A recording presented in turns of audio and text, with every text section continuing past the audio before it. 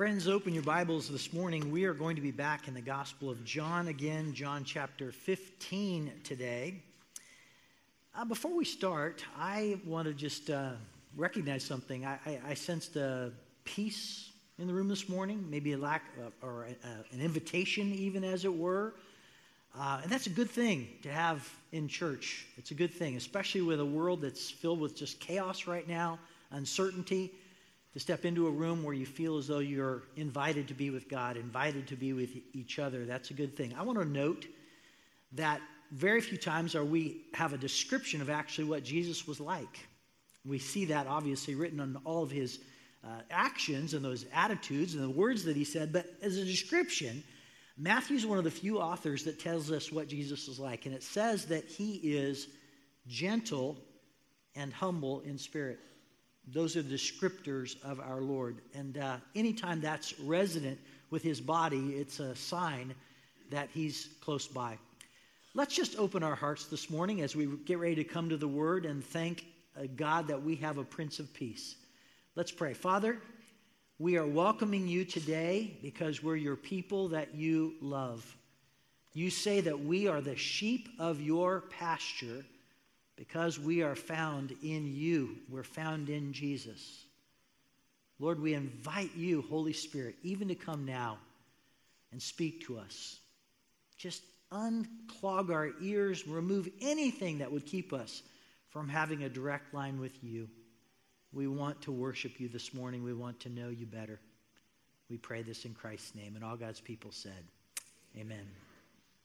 Friends, we are continuing in the series that I'm calling the Upper Room Discourse, the second longest teaching that Jesus has with his disciples, only behind the Sermon on the Mount. And let me remind you, for those of you who've been with us for a few weeks, you know this, but for those of you who may be newer with us, it started off with foot washing. That's what Jesus did to kick off this night together with his disciples. Then they had a meal together, and now he is in this time of speaking with them. And he's covering various topics that they need to know before he is going to go and be arrested later that night, be tried and beaten, and then crucified the next day. So that's where we are in the story.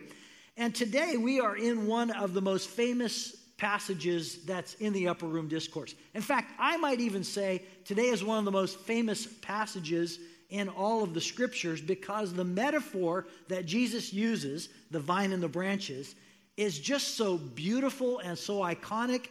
And millions of Christians, billions of Christians have gone to this passage just year after year, time after time, when they've needed to say, okay, what is this life of following Christ all like? I have referred many times to the vine and the branches because it's, so iconic.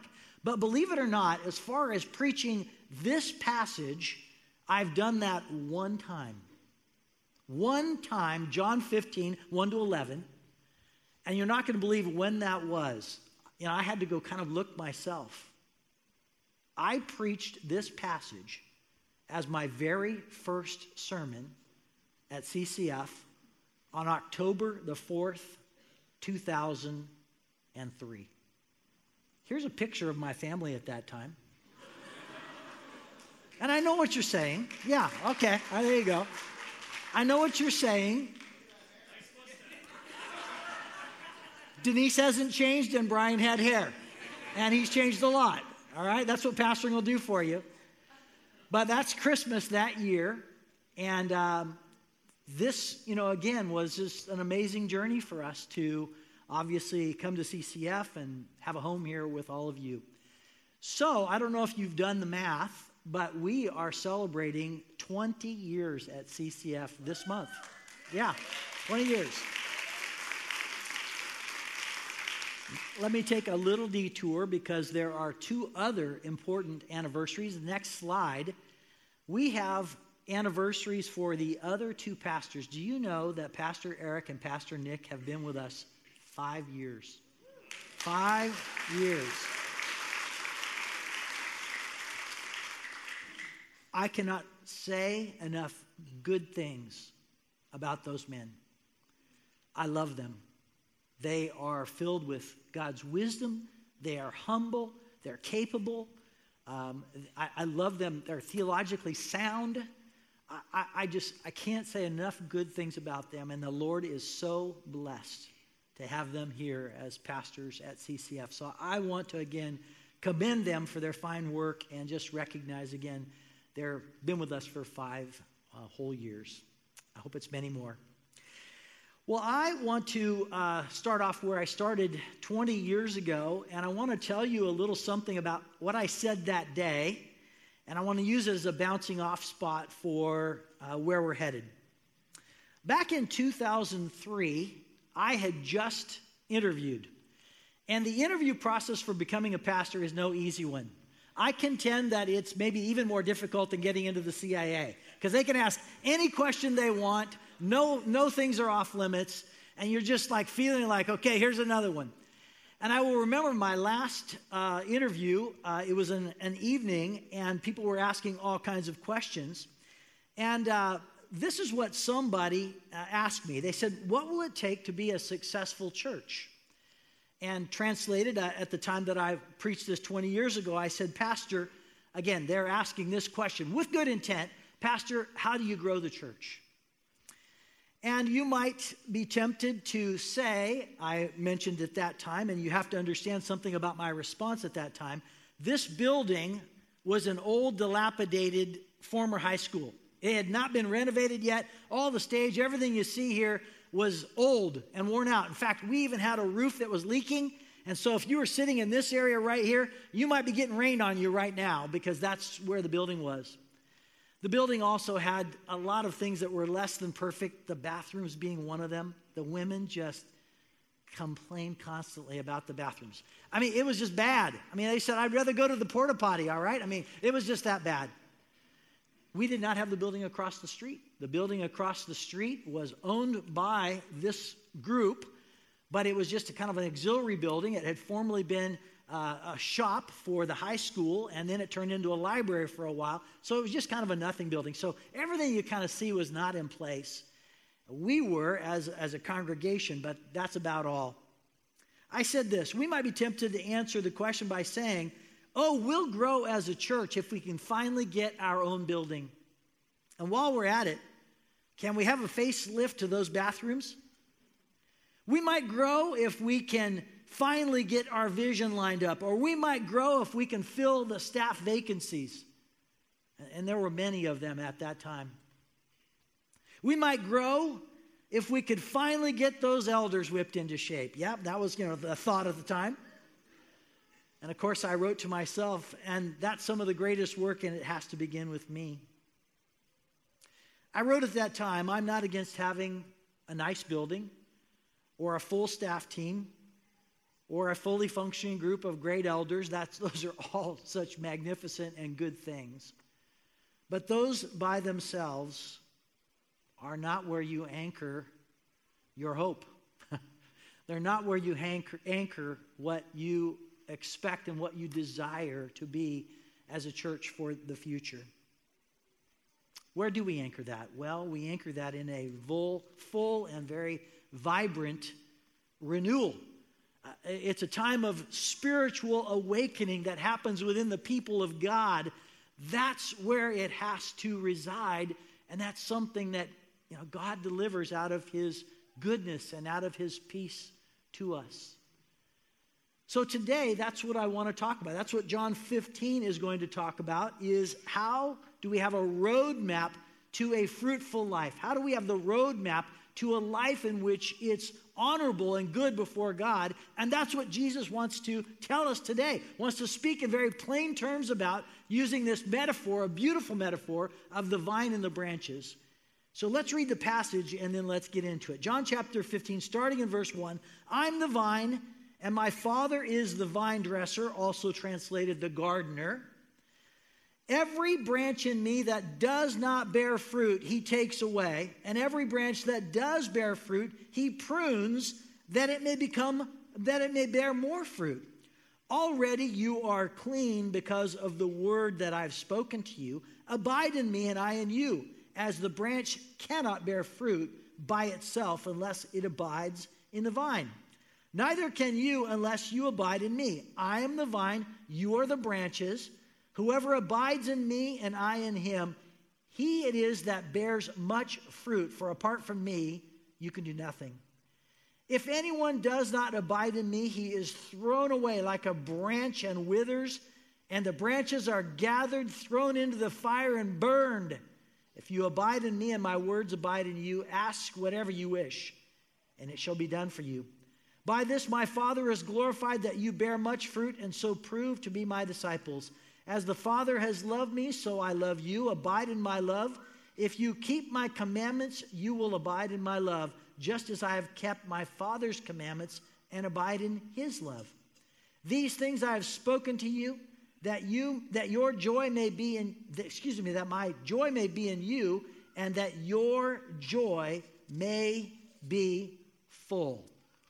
The vine and the branches is likely referring to grapes, which are, again, harvested and grown all over Israel. You'll notice in the passage, Jesus does not say grapes, but you might infer it by all of the language that's used there, and because it is so iconically, again, grown in Israel. I have several pictures I'm going to be showing you, but this is one I want to show you today as I tell you some very interesting things about grapes. Did you know that grapes are the most widely grown fruit in all of the world? Think about that. Of all the different kinds of fruits that are grown, you have apples and oranges and all kinds of things like that. Grapes are more prolific than all of those, the most grown fruit in all of the world. Grapes come in various colors and sizes and flavors, and they are eaten three different ways. They can be a table grape that you eat just fresh. They can be a raisin, or of course, they can make their way into wine. Grapes are always taking the form of needing to be engrafted into a main stalk or a main vine. So they have to reside by being grafted into an existing stalk, and that stalk has got to be having a lot of attentive care. It has to have water and fertilizer and pruning. We'll learn more about that in just a moment. The grapevine is part of Israel's national emblem. In other words, Israel as a nation closely identifies herself with the vine or with the grapevine as a metaphor for, again, how God has used them. You have to take yourself back to Jesus' day. And in Jesus' day, again, Israel would have considered herself God's special plant. Why? Because God took her out of Egypt, took her out of slavery, and then planted her as the nation in Israel as, again, his promised people. And so, again, that's the framework that, again, the Jews are taking. Now, again, scholars have talked a lot about this, but there was at that time in the temple a golden vine of grapevine that was in the temple that you could see. And again, it was representing, again, their notion that they are God's special people.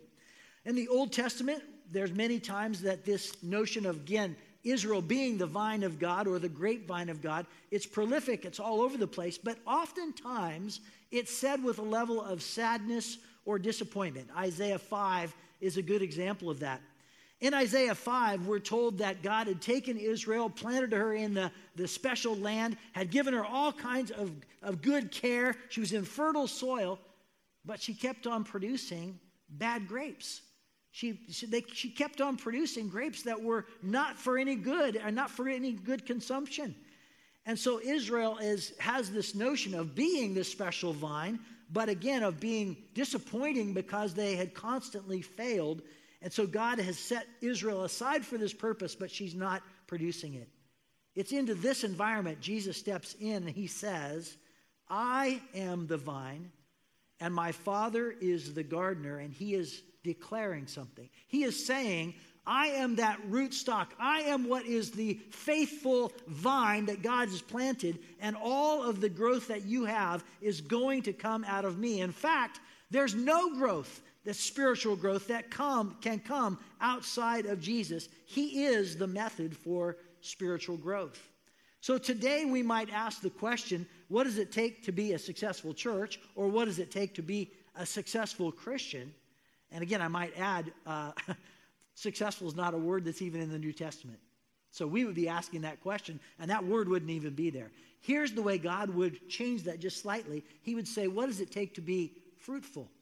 What does it take to be used by God? What does it take to be pleasing to God? What is the life that it takes, and how do we do this in order to be pleasing or fruitful before God?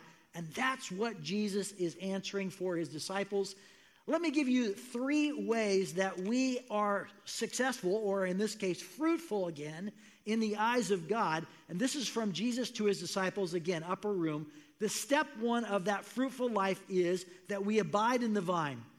I'm back at verse 4. It says, abide in me and I in you, as the branch cannot bear fruit by itself unless it abides in the vine. Neither can you unless you abide in me. And I've got another picture here of some more vines. And what I want you to really take a look at here is that gigantic trunk. You can see, again, that's what Jesus is saying. I'm acting as this trunk or this main vine, and then you, as the church, are the branches that go off of it. In this case, you notice there's a trellis there, and the trellis is what's supporting all those branches. And then the gardener is, again, God, who's coming, and he's tending after the entire farm. He says this: in order to lead a fruitful life in God, you have to be a branch that is connected to that big stump or that vine. You cannot lead a fruitful life before God unless you are remaining attached to that main vine. To remain or to abide are the same word, just different translators have used that word translated from the original. They've used that word by choice, but they mean the same thing, to abide or remain. And it means to remain with somebody or within somebody. It means to have their same heart or mind or will. And Jesus says, if you abide in me, I'm going to abide in you. And we can't have any spiritual growth unless we are remaining attached to the main vine. I don't know if you knew this or not, but again, grapes are some of the most prolific of all fruits grown. One plant can produce up to 80 pounds of fruit in a single year. And in addition to that, one of those main stumps, or one of the main vines, it can be up to 100 years old and keep producing. So it's just a very prolific plant. And that's the way you know a healthy plant. Is it producing fruit? Is it producing grapes? I can still remember when I grew up, my dad and I fished on the Feather River in Northern California. We'd take a boat out. We'd normally be fishing for salmon. And it was late summer, and we would be pulling up right into this area where we knew that there were some wild grapevines. And we would pick the Concord grapes right off of the plant. And man, we just put those in our mouth, and it was an explosion of flavor. And you just knew every year you could go to that spot and you could get these grapes. And you knew that they were healthy vines because you could taste the evidence of that. That's what Jesus is saying here, is you can tell a healthy plant because it is producing fruit. It's producing grapes that are good to eat or make wine out of or make raisins out of. And that's, again, the byproduct of a plant that remains connected to the vine. Here's what I want you to hear. Did you know that if you took the branch off the vine and maybe you kept it kind of wet and maybe in some good medium, that branch would continue to grow and maybe even produce some leaves for you? I've got some plants in my yard, a hydrangea plant specifically. If I cut that and I put that out in my kind of a garden area, it will continue to produce little feeders that are like little roots off of it, and even some little leaves will still grow off it. But guess what it will not do? If that branch is ever severed from that vine, it will never produce a grape. Impossible to produce a grape. The branch has to be grafted into the vine, into the main stump, or there's no production out of it. And so there has to be a constant abiding. There has to be a constant remaining inside of that stump, or there will be no fruit. I think almost everybody in this room, maybe less a few people, has a cell phone. And one of the things that you do religiously with your cell phone, every night for me, I'm on my way to bed, plug in the cell phone, right? If I don't plug in the cell phone, at some point during the day, it's running out of juice. And the thing that, is so useful in life in so many ways is useless. It's just a little brick at that point. You have to have your cell phone, as it were, abide with the electricity or not working And your life is the same way. You must remain or abide in Christ. There is no spiritual production that happens outside of you remaining inside of Jesus. All right, that's the first step. Abide in Christ. Remain in Him. Have the attitudes and the desires that He has. And you're walking with Him in regular ways, like speaking to Him in prayer, reading His Word, staying with God's people, maybe having an attitude about yourself that's not too large but not too little. And so again, all of these ways are ways that we are abiding or remaining in Christ, and we cannot grow outside of that. All right, the second role is a little bit more difficult because it involves being pruned. I'm in verse 2. Every branch in me that does not bear fruit, He takes away, and every branch that does bear fruit, He prunes, that it may bear more fruit. I have here another picture of another vineyard, and this time I'm getting a little bit more technical because there's some things I want to tell you about what happens with a vine and what happens with a grape vineyard. You'll notice that the trunk area is also called the rootstock and the trunk area. That's what Jesus would all call, again, the vine. And then you notice the branches actually have some other technical words to them. So they have the arms and the cordon and the shoots. All of that is what Jesus would say would be the branches. And so again, that's a broad term that He would use for all of those. Here's what's interesting to know is when you are starting a vineyard and you have an initial plant, you will not produce any fruit on that plant for 3 to 5 years. All you're doing is you're taking the branches and you're training them onto the trellis, and you keep on cutting them so that they are taking the right form. Finally, they are at the right form and they're mature enough, and you're now going to begin to grow fruit. And every year, you are coming along and you're saying, wow, okay, look at all those shoots or those canes. There's too many of them. So I need to take 2 or 3 of them off. Snip, snip, snip. There's one branch that's getting a little bit out of the way here. I think it's going to do something I don't want it to do. Snip, snip, snip. And so you're constantly going and manicuring or slicing portions of that plant off in order that it will be producing the maximum harvest that it possibly can. And that takes a very good grower. It takes a very good gardener to be able to do that in the right way. Jesus says that's the Father. He always knows the way to do that best. So here's what you need to know. If you are in Christ, you can count on the fact that your life is going to be trimmed or pruned in some way. It's going to happen.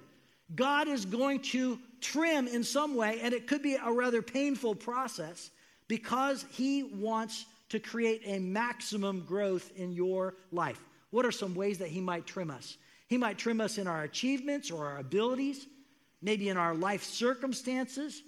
He may give us certain challenges. For some, He even gives persecution or allows that in order that there might be a greater fruitfulness in our lives. More production, a full harvest. That's what He wants out of your life. And if He's snipping away or cutting in any ways, it's for that ultimate goal and that ultimate purpose.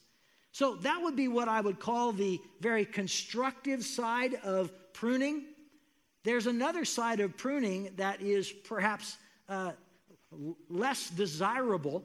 And the other side of the pruning is one in which He is taking off literally dead plants.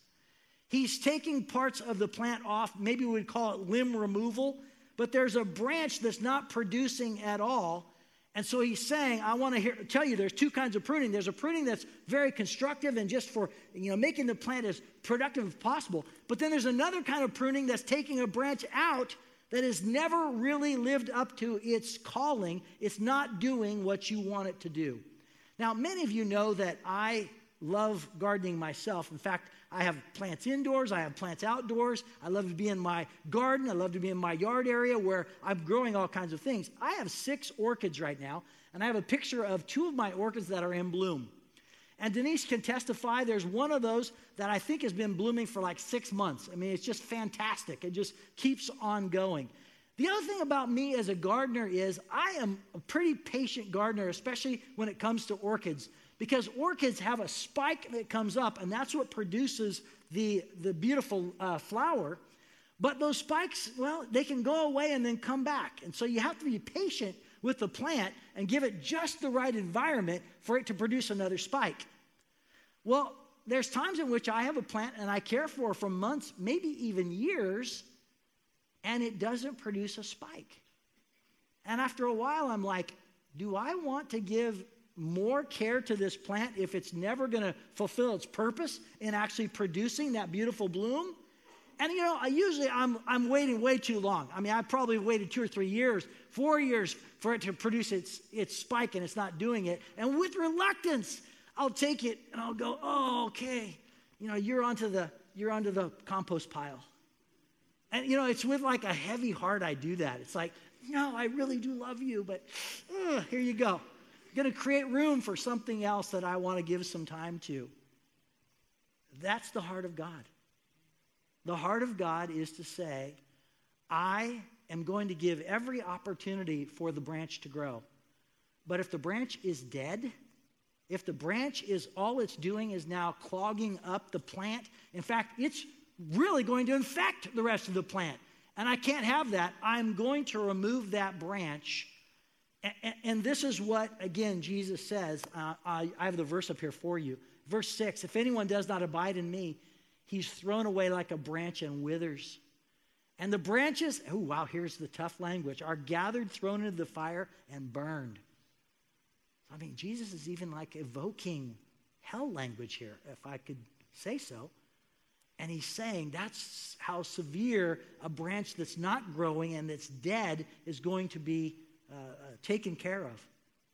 There's a lot of debate about what Jesus means by this. The branch that's thrown away withers and it burns. And there's 3 main views on what Jesus means by this. I want to give you those real quickly. I'll give you what I think is the interpretation I have for this. And, I just want to make sure we're all kind of tracking on this. Here's the next slide. Burned branches are those that have lost their salvation. There's some that believe. There were some people that were following Christ, aren't anymore, and so they're the dead branch, and they're what's removed. It could be burned branches or removed branches are those who are Christians but have lost an eternal reward. So you get the idea there that they're still in Christ, but they've lost some sort of reward as a result of their disobedient behavior and their withering.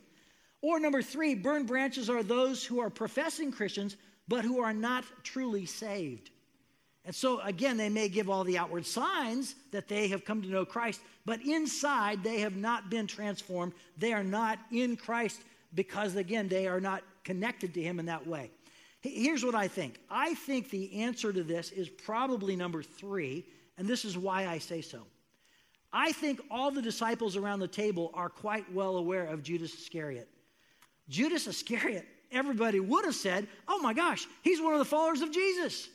But if you look more carefully at his life, his actions display he was never really one who knew Christ at all. He knew of him, but he would not call himself again one who was a loyal follower of his. And Jesus recognizes, no, Judas, you're a betrayer. That's what you are. You're a betrayer at heart.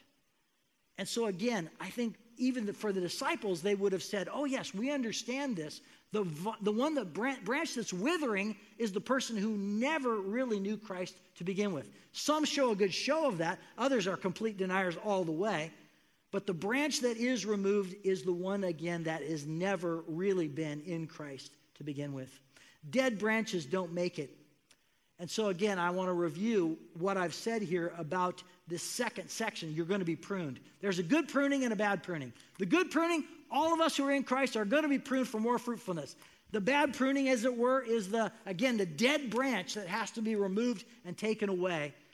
And unfortunately, again, there are many in our world today that will fall into that category. They will be considered, again, a dead branch, and they will be burned, as it were, as Jesus says. All right, the third aspect of fruitfulness is this final thing. It's keeping Christ's words. This is verse 7. If you abide in me and my words abide in you, ask whatever you wish and it shall be done for you.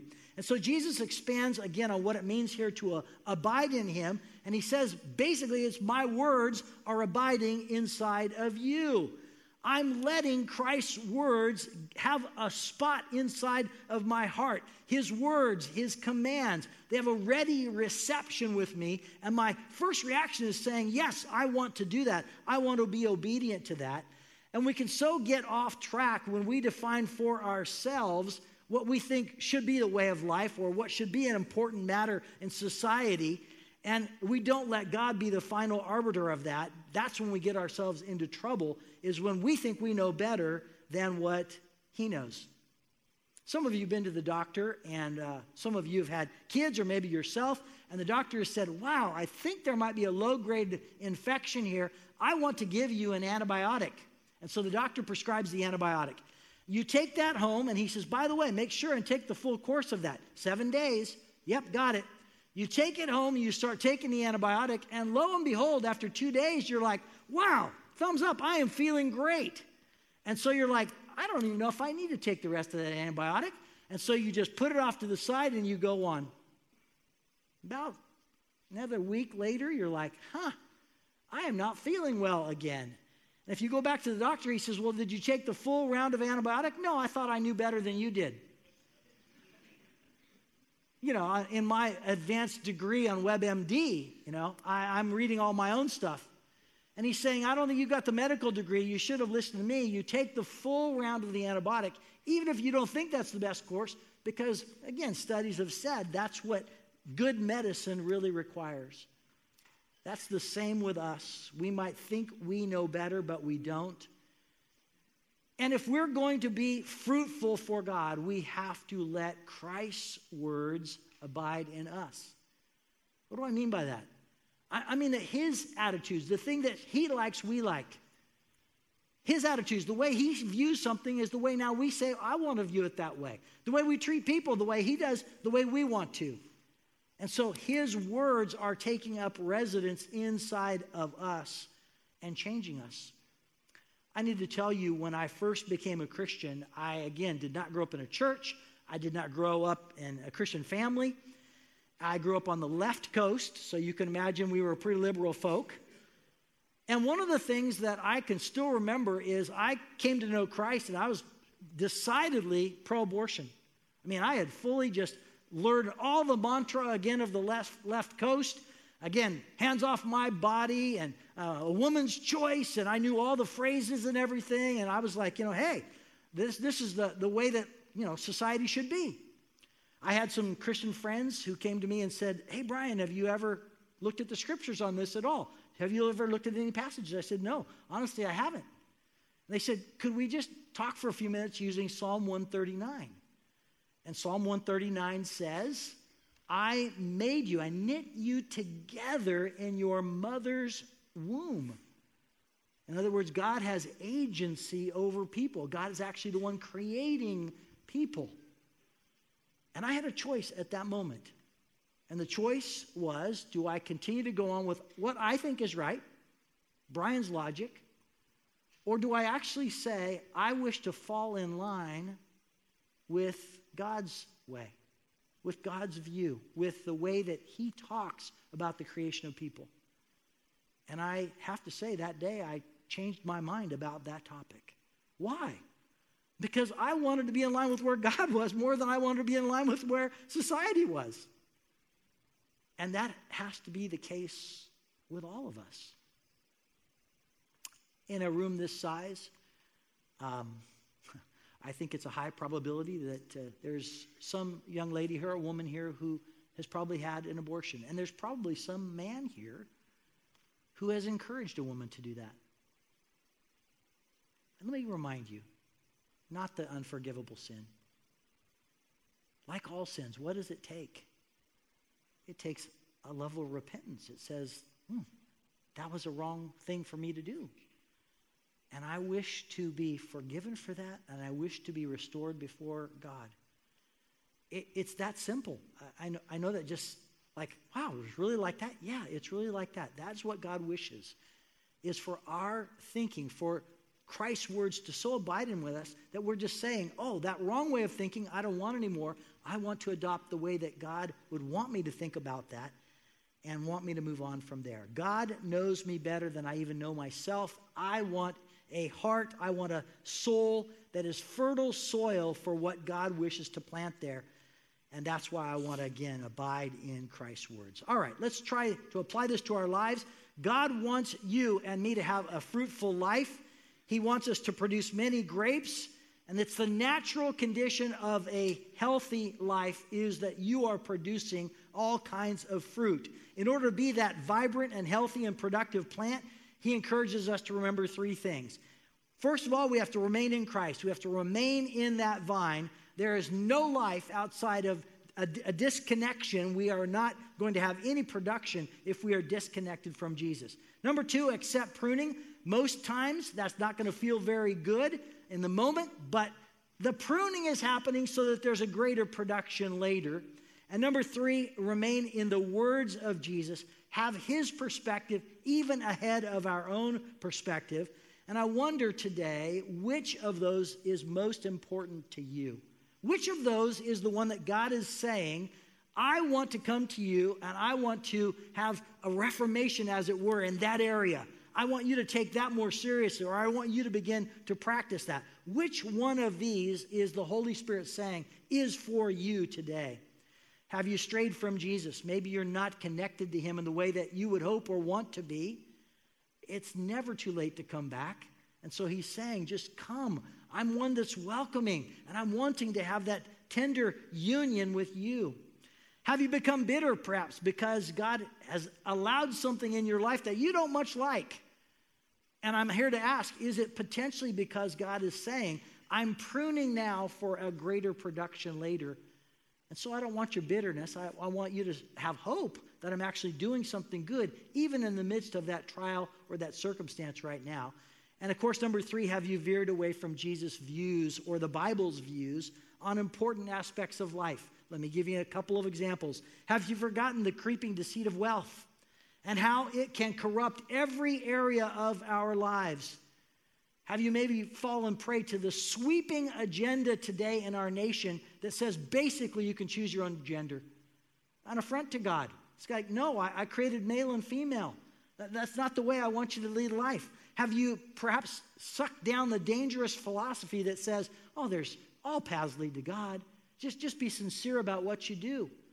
In the middle of that, Jesus says, no, I'm the way, the truth, and the life. Nobody comes to the Father but through me. And so it's so easy, again, to have our attention be veered away from our loyalty, our devotion to Christ and his words. Today, I'm asking the Holy Spirit to come into your lives and to address whatever area it is that he wants to have refreshed so that maximum production can happen in your lives. Maximum fruit, because that's what God is all about.